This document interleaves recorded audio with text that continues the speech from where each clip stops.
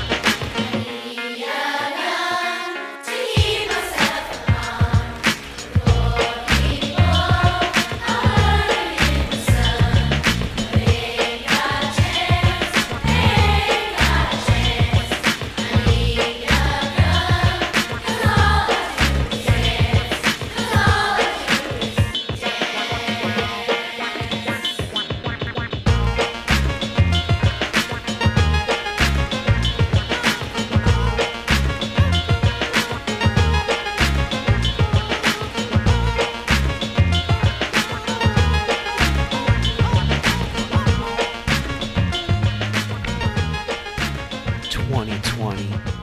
What a friggin' year, huh? Hey everybody, I am Freddie J and you're tuned in to the Live, Learn, Repeat podcast. Okay, let's get right into it and take a look back at the year from hell. So in the last couple of episodes, I've mentioned a theory of mine that this Trump moment, albeit seemingly over, was a moment that exposed the entire system for exactly what it is, or what it's become anyway.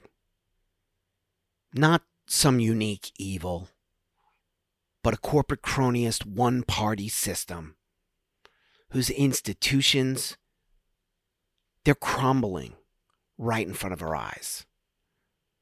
And ultimately, it's an entity that is just completely disconnected from normal people. Now, Trump's done America no favors, and even on his way out of the White House, he seems to be taking the typical scorched earth, narcissistic Trumpian way. But if you can put that aside for a moment and just look back at 2020, for me anyway, I can only describe it like, Let's say China. yeah, let's say China. If I had to describe 2020 like China, I would describe it as the year of the red pill. Now, Matrix stuff aside, getting red pilled, politically at least, had nothing to do with Republicans or Democrats and everything to do with seeing, or actually not being able to unsee, what 2020 revealed to me. And I guess now is as good a time as any to say, fuck 2020. How dare you? I'm sorry, Greta. I just can't take this year. I've been locked up. It's just been horrible. People are suffering. People are dying. Entire ecosystems are collapsing. We are in the beginning of a mass extinction, and all you can talk about is money and fairy tales of eternal economic growth. No, I mean, I get it, Greta. It's terrifying. You're right. And I am as guilty as the next guy. But I'm filled with gratitude. I've got my health. I've got my family. I somehow still have a job. For a lot of people, 2020 was straight up devastating. Dead moms and dads, brothers, sisters, a whole lot of grandmas and grandpas, completely ruined businesses. And let's be honest, mostly small businesses wiped out. Of course, there's layoffs. People getting fired. Companies shutting down, cutting back staff. Jobs and daily meaning gone. Poof. Just gone. And most of all, fear and anxiety of a nasty little pathogen that has wreaked havoc on the whole world. But I mean, Greta, you also got to admit this lockdown is not good for the whole plastic bag situation. I mean, takeout, groceries, people are essentially gloved and sealed in bubble wrap. It can't be good. I shouldn't be up here. I should be back in school. Yeah, Greta, you should. But schools here in California have been closed for nearly a year. And I don't see an end in sight. Now I'm really, really trying to find the silver lining here. I want to be a glass half full guy. I mean, an angry optimist, but let's just say an optimist nonetheless. And take something away from this wretched year. And as I stated before, this Trump moment, this pandemic, and this year have served to really, really expose our political leaders, the institutions, and more importantly, the flaws in the brand of capitalism, which is not free market capitalism, that is specifically being employed here in the U.S.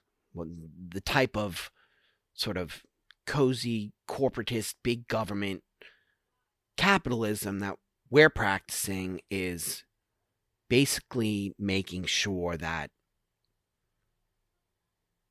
well, that the little guy gets fucked. Let's be honest. But you have to be willing to see what's right in front of you. You gotta swallow that red pill. And if ever there were a time for proper medicine, the age of SARS-CoV-2 is ripe for red pilling. Not because of some evil conspiracy, but because of what's happening right in front of us. We've been shut down for a year here in Los Angeles. I mean, it's been a half-assed shutdown, but the numbers are terrifying. It's not some behind closed doors evil guy. It's happening right in front of us. Banks, corporations, they got trillions of dollars. You got a $1,200 check in April. It's December 31st. Amazon, Target, Costco, they're doing fine, and in reality, they are providing a service. But if you're a mom and pop front-facing retail shop or a restaurant, good luck. So, I want to talk about these lockdowns. But I'm scared just like everyone else of the virus, of having my ideas flip back on me and calling me some kind of denier of sorts. But businesses, schools, shuttered. Mask mandates. Everywhere I go, 95% of people are wearing masks. By the way, including me. And the spike is terrifying. I mean, I'm not going to bore you by going through the numbers. It's scary. But the guy who shut down the businesses in California is out dining at the French Laundry with a freaking lobbyist. Inside. No mask. Oh, hell no. Oh, yeah? Now, there's certainly a possibility that these measures are aimed for the greater good of society, but they are undoubtedly unconstitutional and bear the unmistakable stench of rules for thee, but not for me. And by the way, if ever there were signs of fascism in our republic, these edicts and measures and closures are far more fascistic than anything that ever came out of the Trump administration. I mean, sure, he said mean words and did a lot of stuff that rankled liberals, but he didn't single-handedly pass edicts that affected entire states and cities around him. I mean, be honest. When Nancy Pelosi needed a haircut, somehow the salon in San Fran that she loved managed to be open. Inside, not outside. But to really stay on track with this episode, because it's a year in review, let's go back a full year. What was happening in December and January of 2020? First, it should be noted, the pandemic was not a thing yet, really. There were no masks, no lockdowns. I mean, it was a thing, but it hadn't, let's just say, landed on our shores yet. I mean, it would start to take hold in February and March. But so we're going back a full year. But the world was on fire. The politics were running just as hot. I mean, what was happening? This is the first in a series of public hearings the committee will be holding as part of the House's impeachment inquiry. For only the third time in our nation's history, the sitting president of the United States faced impeachment proceedings, were taken up in the House and voted on in the Senate. Our elected leaders had discovered behavior so egregious that it was a national imperative to impeach, try, and possibly remove the sitting president. An action so treasonous, so traitorous, it bore the evil moniker quid pro quo. A fancy way of saying, you scratch my back, I'll scratch yours. Something that we all know never, ever happens in politics. And what, you ask? What was this evil orange lunatic asking for? Why would he compromise the safety of our nation, America's good name, or even his own presidency out of pure selfishness? What did he ask for? Well, the conversation between Donald J. Trump and President Volodymyr Zelensky is a fascinating read that's been declassified by the president himself. The Burisma affair is hinted at, as well as a big public investigation by their public prosecutor, as well as the very shaky CrowdStrike DNC server issue for Hillary Clinton's missing emails. That makes a brief appearance. But it's essentially a couple of blowhards congratulating themselves for being awesome. But towards the end, Donald Trump does ask for a favor. And at this point in time, when he asked for it, it was moving directly against one of the quote-unquote DNC's strongest candidates. All right, so about halfway through the document, and I'm quoting directly from the memo, which has been declassified by the president, as I said, and it's not a transcript, but it sounds like it's transcribed in their words. But anyway, I can't really do a Trump voice, so you're going to have to bear with me. This is about halfway through. They've already discussed CrowdStrike. They've already congratulated each other. They already sort of talked about draining their individual swamp, so to speak. And we get to here where the President of the United States, one Donald Trump, says, "Good, because I heard you had a prosecutor who was very good and was shut down, and that's really unfair. A lot of people are talking about that, the way they shut down your very good prosecutor. And you had some very bad people involved. Mr. Giuliani is a highly respected man. He was the mayor of New York City, a great mayor, and I would like him to call you. I will ask him to call you along with the Attorney General. Rudy very much knows what's happening, and he's a very capable guy. Questionable, that's me, not the transcript. If you could speak with him, that would be great. The former ambassador from the United States, the woman was bad news, and the people she was dealing with in the Ukraine were bad news. So I just wanted to let you know that. The other thing, there's a lot of talk about Biden's son. That Biden stopped the prosecution, and a lot of people want to find out about that. So whatever you can do with that, with the Attorney General, will be great. Biden went around bragging that he had stopped the prosecution. So if you can look into that, it sounds horrible to me. Okay. So that's what Donald Trump asked for. And it's essentially asking him to look into Hunter Biden.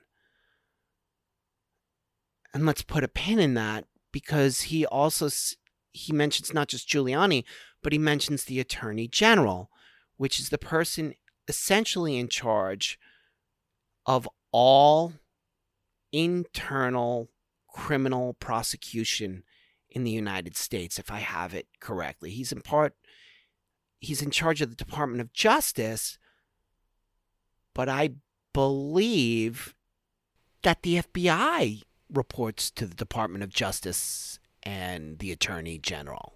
Yes, here on the FBI's website, and I quote, "Within the U.S. Department of Justice, the FBI is responsible to the Attorney General, and it reports its finding to U.S. attorneys across the country. The FBI's intelligence activities are overseen by the Director of National Intelligence." So now I'm confused. I don't know. The point is, there is mentioned in there is Rudy Giuliani, who I'm still not exactly sure what his official role is. He's the president's attorney, but I don't know if he's got some federal position. I don't think he does, but the Attorney General certainly does. And he mentions to Zelensky that the Attorney General is going to contact him about this Hunter Biden situation. Okay, let's put a pin in that for this second. Okay, so Trump asks the Ukrainian president to look into Hunter Biden, this paragon of virtue and credentials, Hunter Biden. Hunter Biden with the $60,000 a month gig in the energy industry, despite never working in the energy industry. Hunter Biden, the guy we know who flew on Air Force Two while his father was vice president to close a multi-million-dollar deal with a Chinese corporate entity. Hunter Biden, the son of the now president-elect of the United States. And why? Why, you ask, would any of that matter? I mean, it shouldn't matter, and it certainly doesn't convict Joe Biden of anything. I mean, his son got a good gig and, flew on Air Force Two to lock up a venture capital deal. I mean, that's not against the law. So why would any of that matter in 2020? Well, here's why. This is from the Washington Post. December 9th, 2020. From the Washington Post, the headline reads, "Hunter Biden confirms he's under federal investigation." Huh. Weird.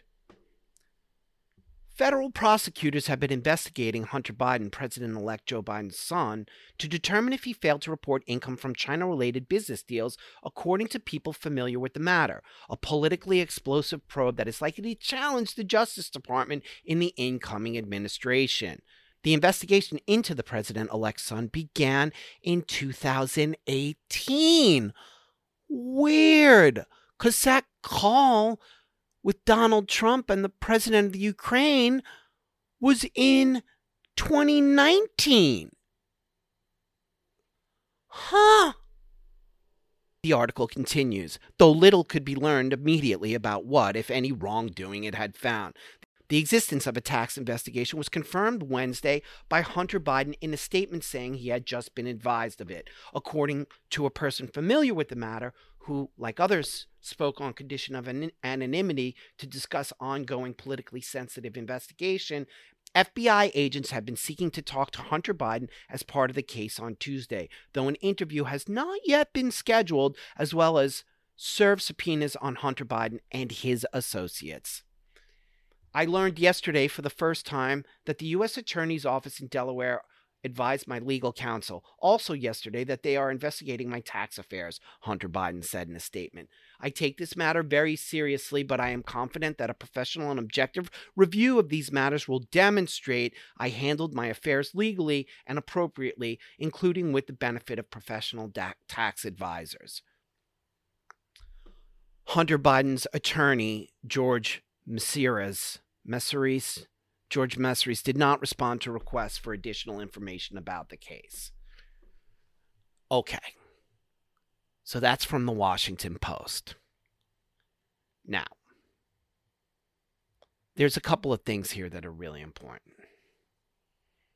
Number one, as this ludicrous cuckoo for Cocoa Puffs president of ours sat in the hot seat, and Democrats and Republicans, senators and congressmen wasted our taxpayer dollars in impeachment proceedings, blow-heartedly blathering their own freaking nonsense and worldviews, nobody thought it would be a good idea to mention the fact that the thing the president asked for was being investigated by the FBI itself. Okay. You're innocent until proven guilty, and the investigation's about China, not about the Ukraine. The way I understand it, the FBI doesn't just open up investigations willy-nilly against people, unless I've got it wrong. And number two, these lackeys, these flunkies that Donald Trump allegedly put into office to do his bidding, Bill Barr and whoever else was the attorney general. Nobody thought that during the presidential primary, maybe this information was relevant to one of the top candidates? No, not important. Okay. Number three, this didn't start in 2019 or in 2020, which is now over. This investigation was opened up in 2018 for things that happened while Joe Biden was sitting in a White House office. Now, I want you to think about that. An entire primary season, this whole madness, this a candidate who couldn't be found.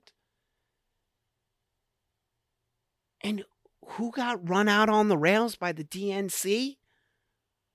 Bernie Sanders, Andrew Yang. Who was the Russian asset and puppet? Donald Trump. Tulsi Gabbard. Meanwhile, there's an open investigation into illegal doings by the lead DNC candidate's son. Go ahead. Try and unsee that. I dare you. Oh, and let's not forget the quid pro quo argument.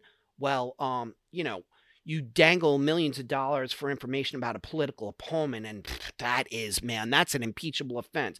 But if you dangle $1 billion in front of someone to stop an investigation with your son's fingerprints all over it, well, then you get to be president of the United States. No questions asked. I said, no, I'm not going to, or we're not going to give you the $1 billion. They said, you have no authority. You're not the president. The president said. I said, call him.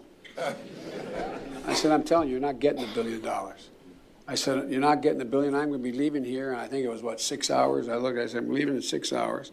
If the prosecutor's not fired, you're not getting the money. Well, son of a bitch. Got fired. And they put in place someone who was solid at the time. Look, I have read far too much about this stuff, and I still can't fully figure out the Ukraine situation. But the more you look into it, the dirtier it gets. And quite frankly, I'm sure if we dig deep enough in Trump's business dealings that there's all kinds of sweetheart deals that Jared and Ivanka and Don Jr. and the whole lot of them have got going. I mean, I'm sure of it. But nobody thought that this was pertinent. If nobody thought at the time it was pertinent during the Obama administration, because, you couldn't question them, but wouldn't you think during the campaign, during the election, during the impeachment, somebody would bring these things up and say, hey, maybe this isn't the guy. Nope. So try and unsee it.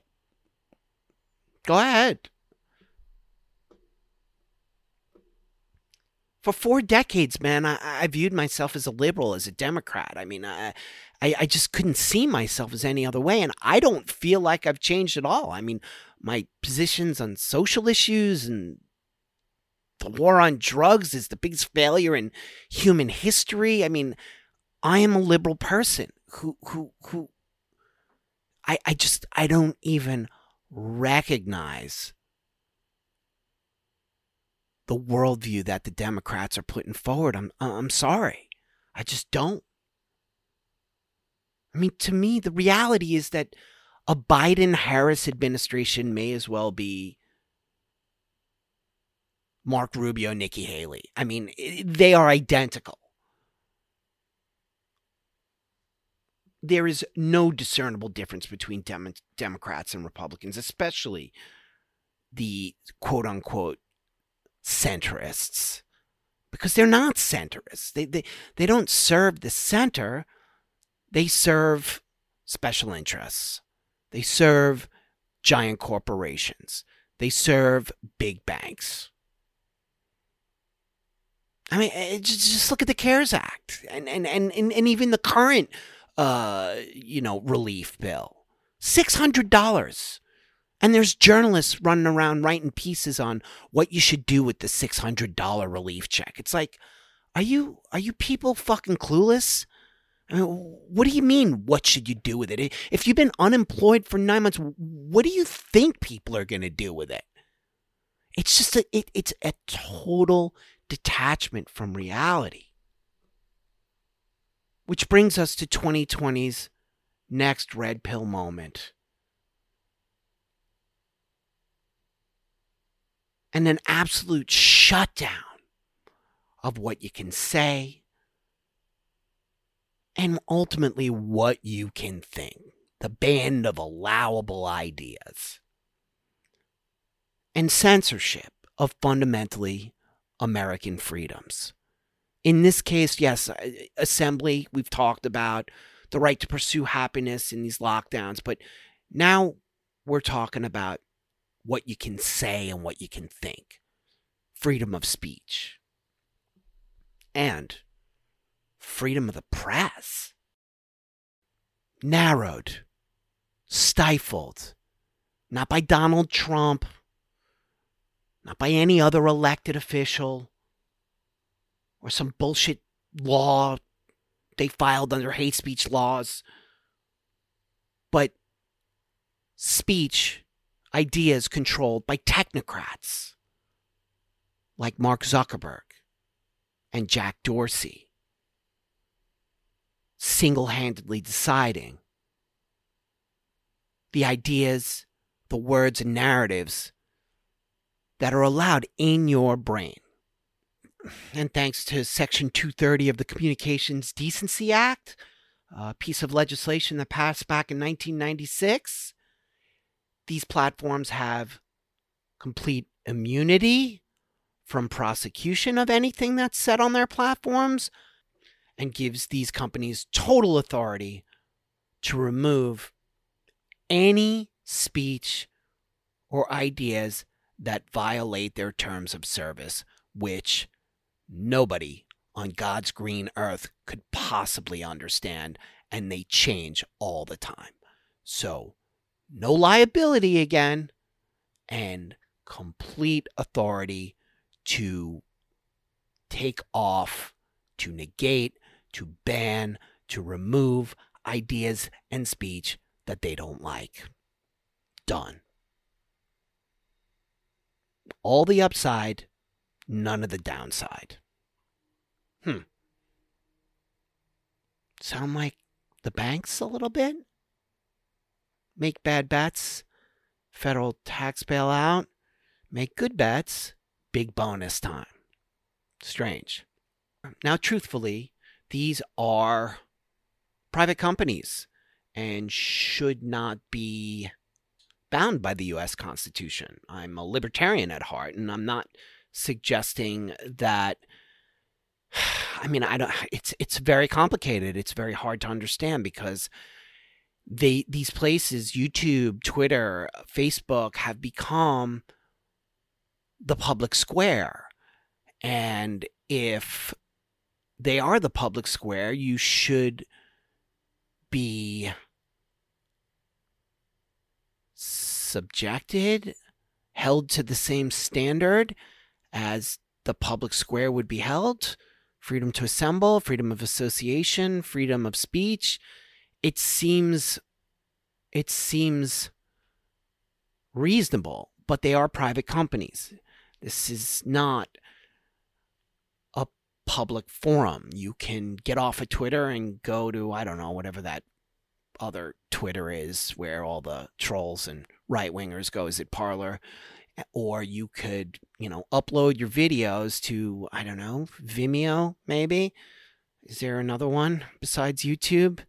I mean, they are dangling by a thread at this point, but in terms of just like completely shutting down independent voices. And I'm not sure what the answer is, but how do you unsee as it relates to the October surprise? How do you look at what Facebook, Twitter, and YouTube did about any content that pointed to the Hunter Biden laptop story and say to yourself, it was good that they took those things off, in light of the fact that on December 9th, from the article that I just read to you, Hunter Biden has been under federal investigation for 2.5 years.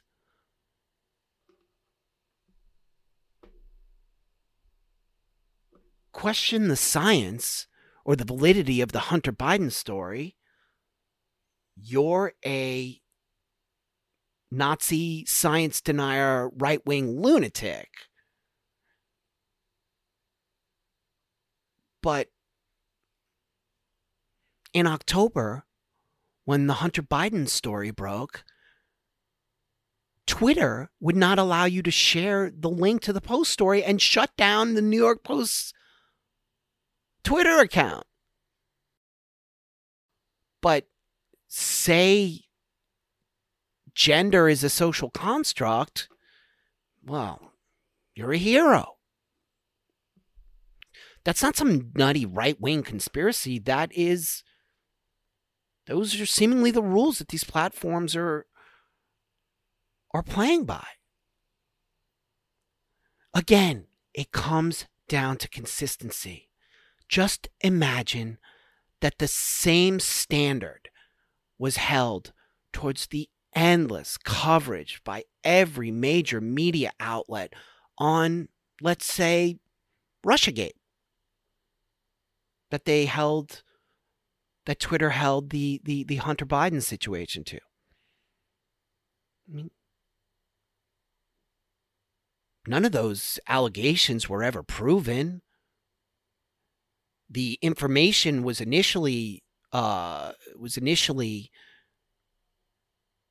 received through what turned out to be an unlawful FISA warrant. I mean, this is all fact. This is not something I'm making up. This is all declassified. You can go look up the stories and see how they failed to mention the fact that they knew the person they were tapping had already been contacted by the Russians and was already a CIA asset. I mean, this is all fact. I mean, this has all been established fact. I mean, so how do we unsee any of that?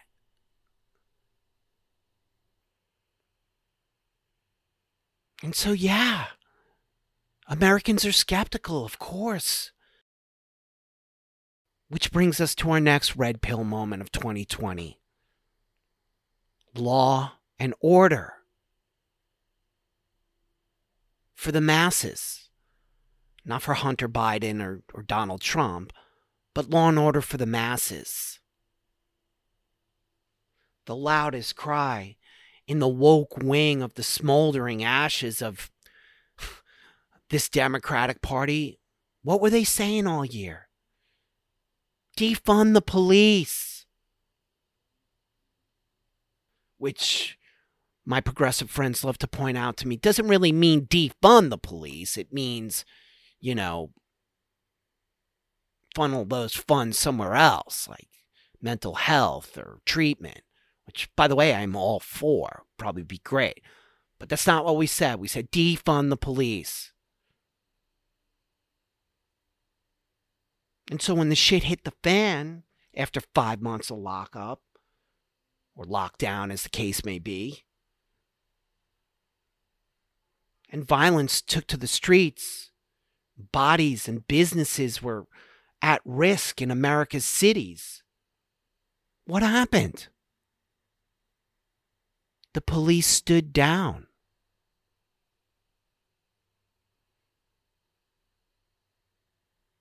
But open your restaurant in the wrong place or take your kids to a taped-off playground, well, cops were right there to enforce the law.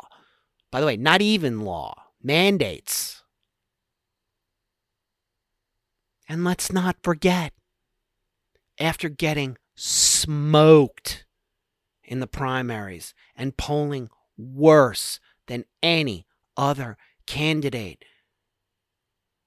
who did the Democrats hand the vice presidency and more than likely the presidency to? California's top cop. A woman who has locked up people of color for bullshit for years. A woman who put people away on bad DNA evidence. Kamala Harris. Defund the police. Oh, I get it. Yeah, right. Defund the police by putting the nation's fifth largest economy top prosecutor into the White House. Good idea. After running out the likes of Andrew Yang, who called for universal basic income before any of this mess.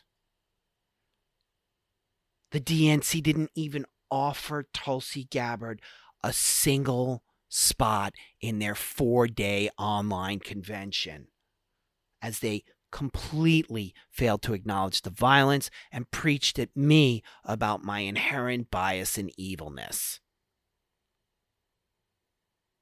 You know where Tulsi was? Do you know where she was? She was serving her 2 weeks of National Guard duty up in Alaska. That's where she was. And what about Bernie? I was feeling the burn for a while there. I actually voted for him in the primary. Bernie Sanders, whose calls for Medicare for all are resoundingly popular in America. Nope. Railroaded again. Completely out of the race. If you lived for 1,000 years, you couldn't unsee what happened during that primary election. I mean, impossible. You just couldn't. Which brings us to our next red pill moment of 2020, the American healthcare system.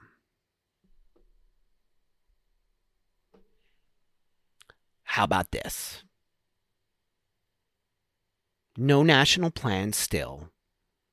Still no rapid testing, although they turned them around quick for us. I'll give them that. I got mine back. But there's allegedly technology where you could like test it with like a strip, almost like a pregnancy test, that it will give you a result that's 99% accurate within an hour or two.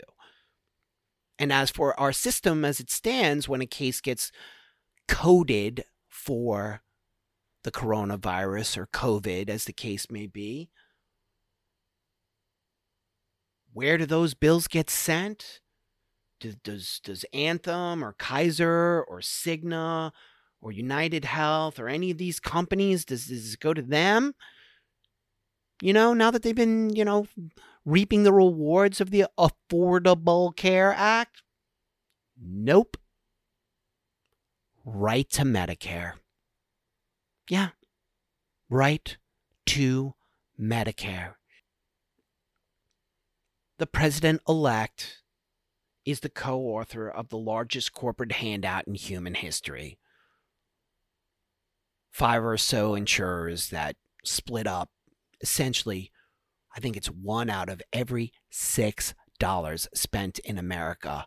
And still, when someone is uninsured, when a hospital has to do or bill for an emergency COVID case, it goes to Medicare, and still no Medicare for all.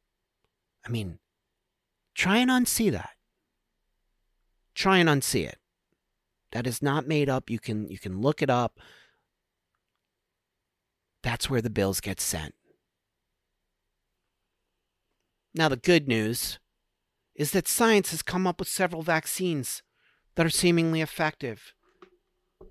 The bad news, you question anything about them or the virus or anything, you'll be handily removed from Twitter or Facebook or whatever, and you'll be branded a kook, conspiracy theorist. Hey, bud, what's your problem? Oh, so many problems I have. But what else did we see in 2020? Well, we cannot overlook the absolute shattering of the mainstream media narrative as it relates to the Trump presidency. Protest the lockdown? You are a grandma killer and a kook. Protest to show Black Lives Matter? Hero.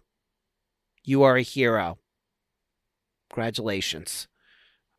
And I shouldn't have to point out that, of course, Black Lives Matter. Doesn't mean you have to like the organization Black Lives Matter. Just saying.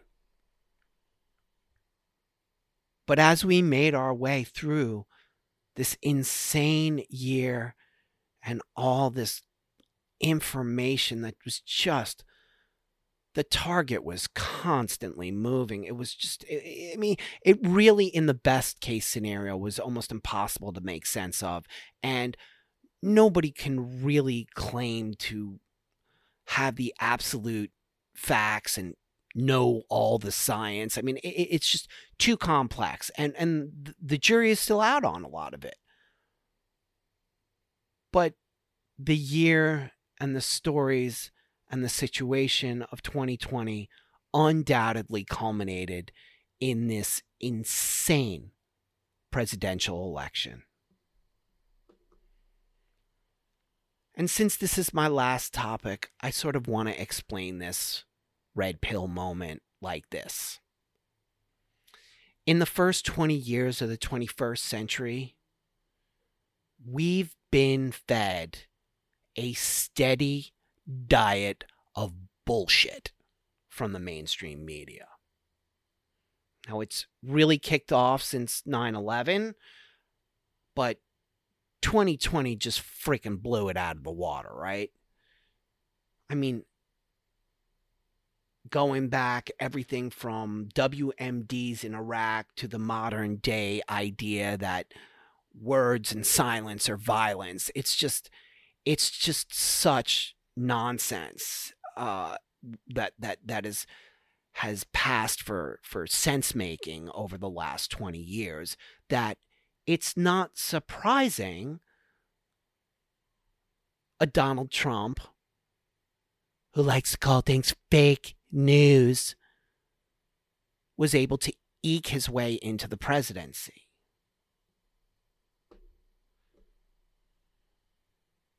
But being red-pilled has nothing to do with being liberal or conservative, left or right, or even Democrat or Republican.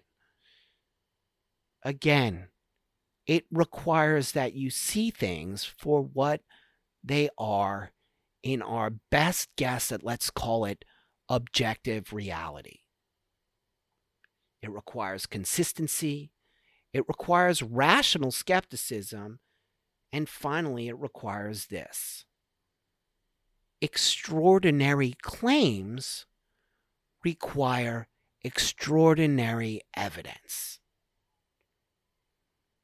Now, whether that's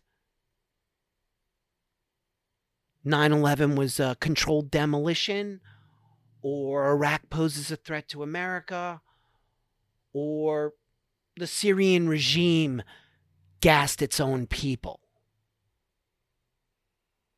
Whatever it is, if you're going to say it and you want Americans to believe it, and it's a very sort of extraordinary claim, you've got to show us extraordinary evidence. It's very easy to do that in today's world. Everyone owns a camera. You can get documents to people faster than ever. This isn't the days of the Pony Express.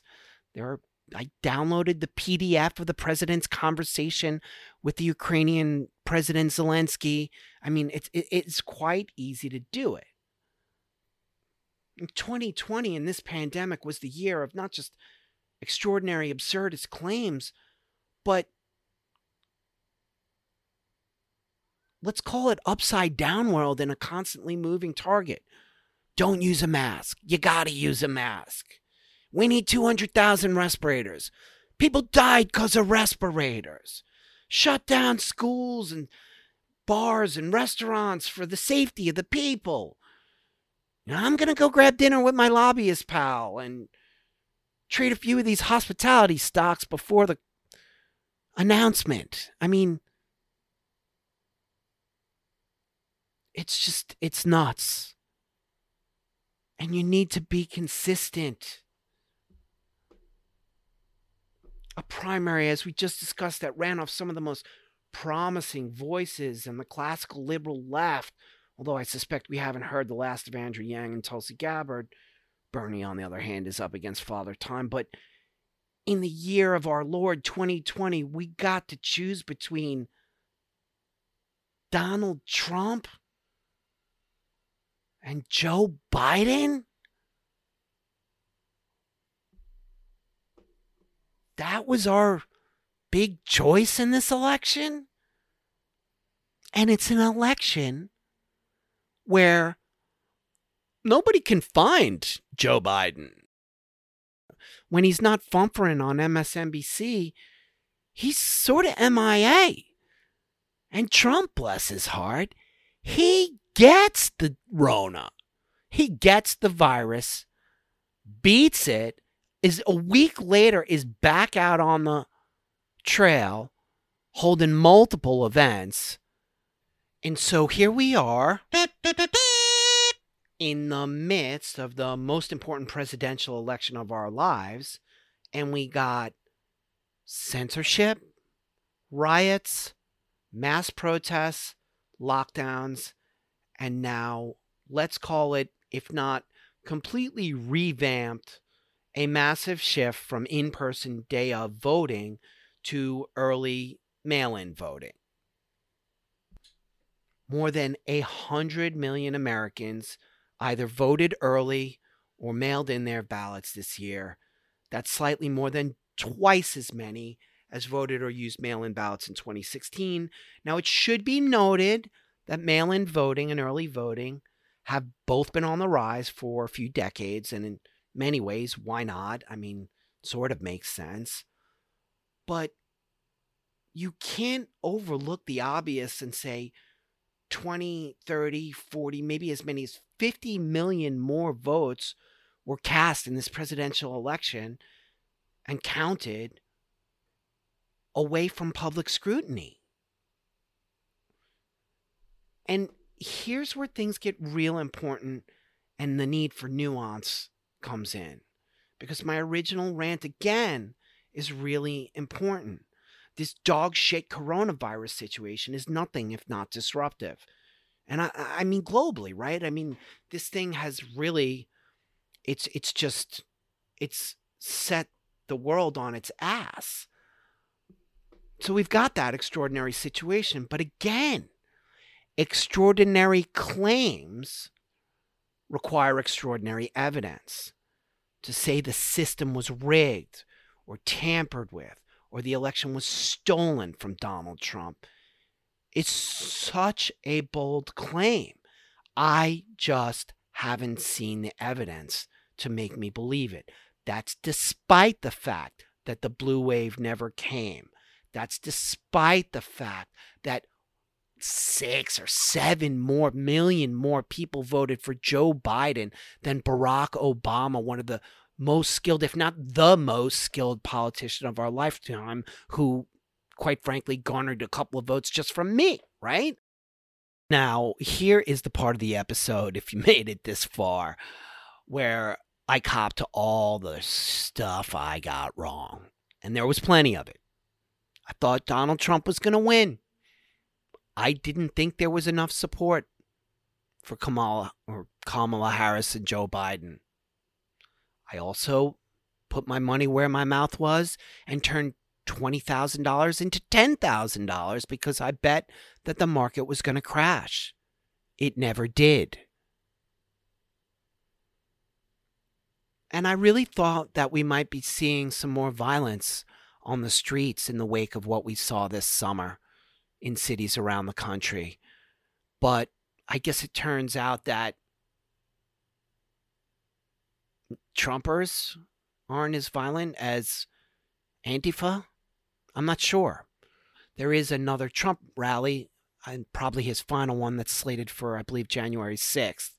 So we'll see what happens there. But the point is, Donald Trump, good riddance. You exposed the system, but you weakened it at the same time. And you sure as hell didn't drain the swamp. I mean, when it comes down to it, there are a couple of good things I can point to. The First Step Act, cutting some regulation. But the business of usual of the military-industrial complex went on as planned. You certainly didn't clean up the swamp. But just for future believability and consistency, if you're one of my progressive friends, if you're a liberal, if you're a thinker, if you're someone who wants to steelman arguments and play with ideas, you can't spend 3 years questioning the legitimacy of the Trump presidency based on nothing and a Russiagate hoax that never bore out any real evidence of collusion, and then look at a presidential election who had another 30, 40 million votes cast by mail-in ballots and not have an equal amount of skepticism, right? I mean, I would say again, extraordinary claims need extraordinary evidence. I didn't believe the Russiagate story, and I don't believe that the election was rigged against Trump until someone shows me some proof. But it's consistent, and I don't have to believe or not believe that the sitting president of the United States was impeached and under attack by his own apparatus and, tools of the state for the entire presidency. I mean, who knows what Trump could have done? I mean, who knows? I mean, I just don't buy it. But either way, he did not clean up the swamp. Like I said, I could point to a couple of good things he did, including the First Step, signed, including some deregulation in the First Step Act. And he certainly put the pedal to the metal on getting this vaccination effort underway. But how much did he really have to do with that? I mean, that's not something Donald Trump had much effect on.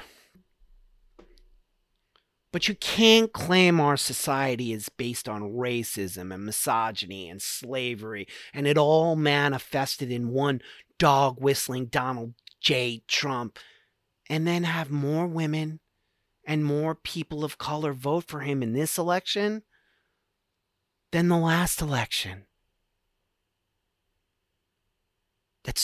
That story just doesn't equate.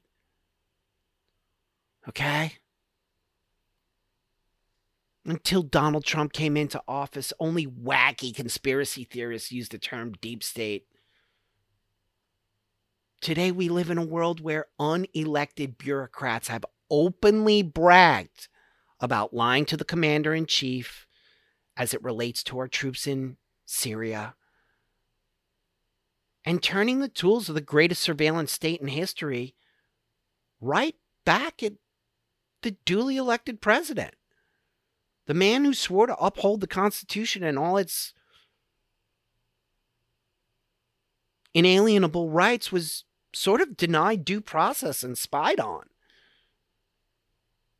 And if the president isn't afforded those rights, you think you're going to get them?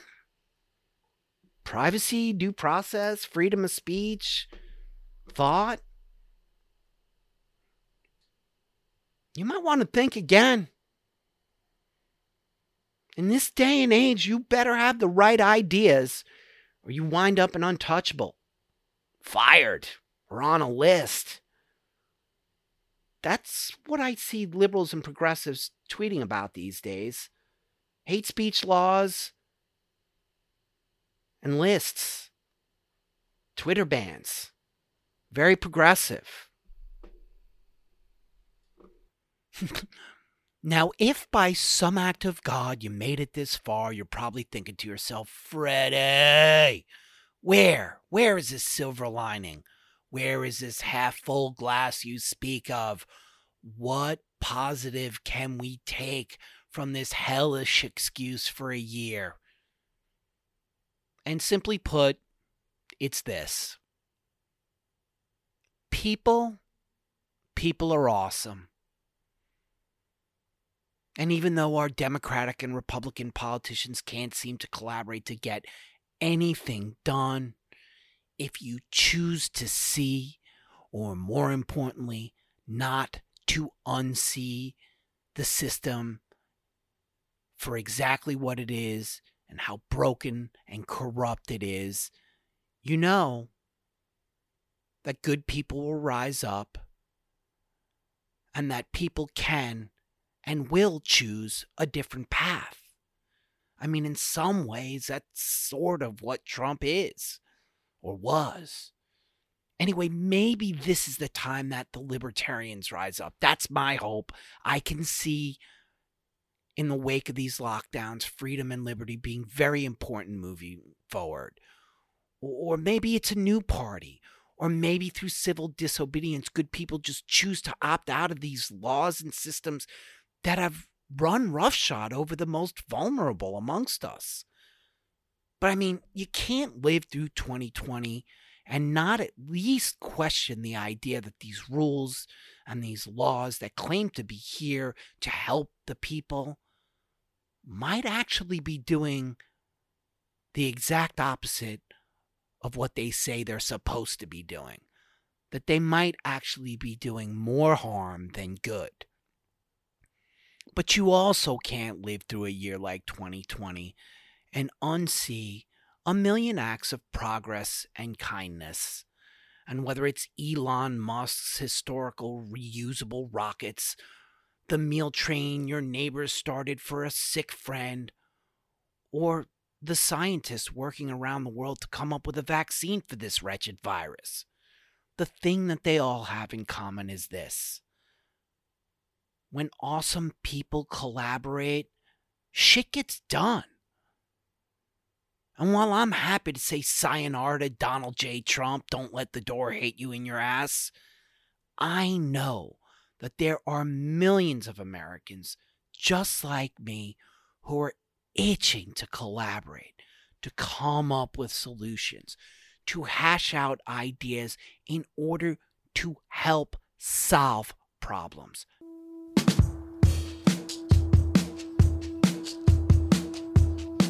And as a true lover of collaboration, I'm going to end the show where I started it, with a song from the Gorillaz' new album. The album's called Song Machine Season 1, Strange Times. The cut, Désolé, which is a collaboration with two of the pastiest Brits you've ever laid eyes on, and a beautiful Nubian princess whose name I would just butcher. So Google it. The cut's name is Désolé. Be safe, be kind, be good to your family and neighbors, and know that 2021 is the year that we collaborate, we move on for answers, and that we live, learn, repeat. Happy New Year, everyone.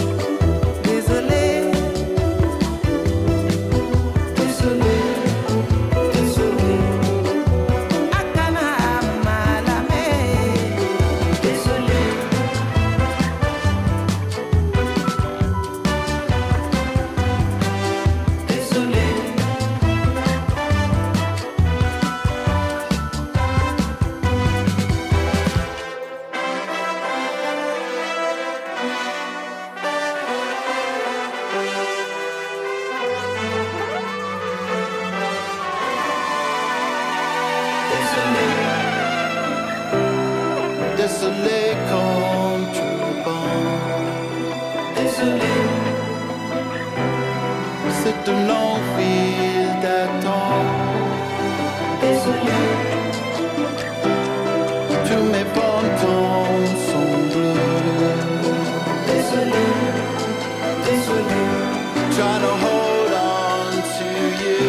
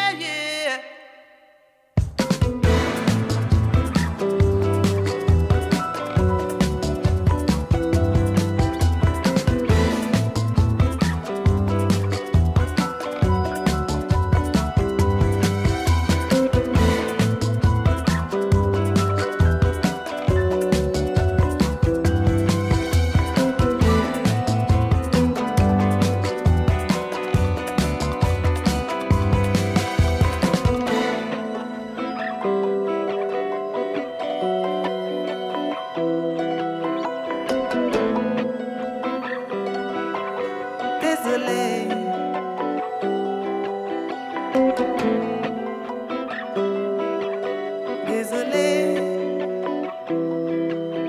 désolé, désolé.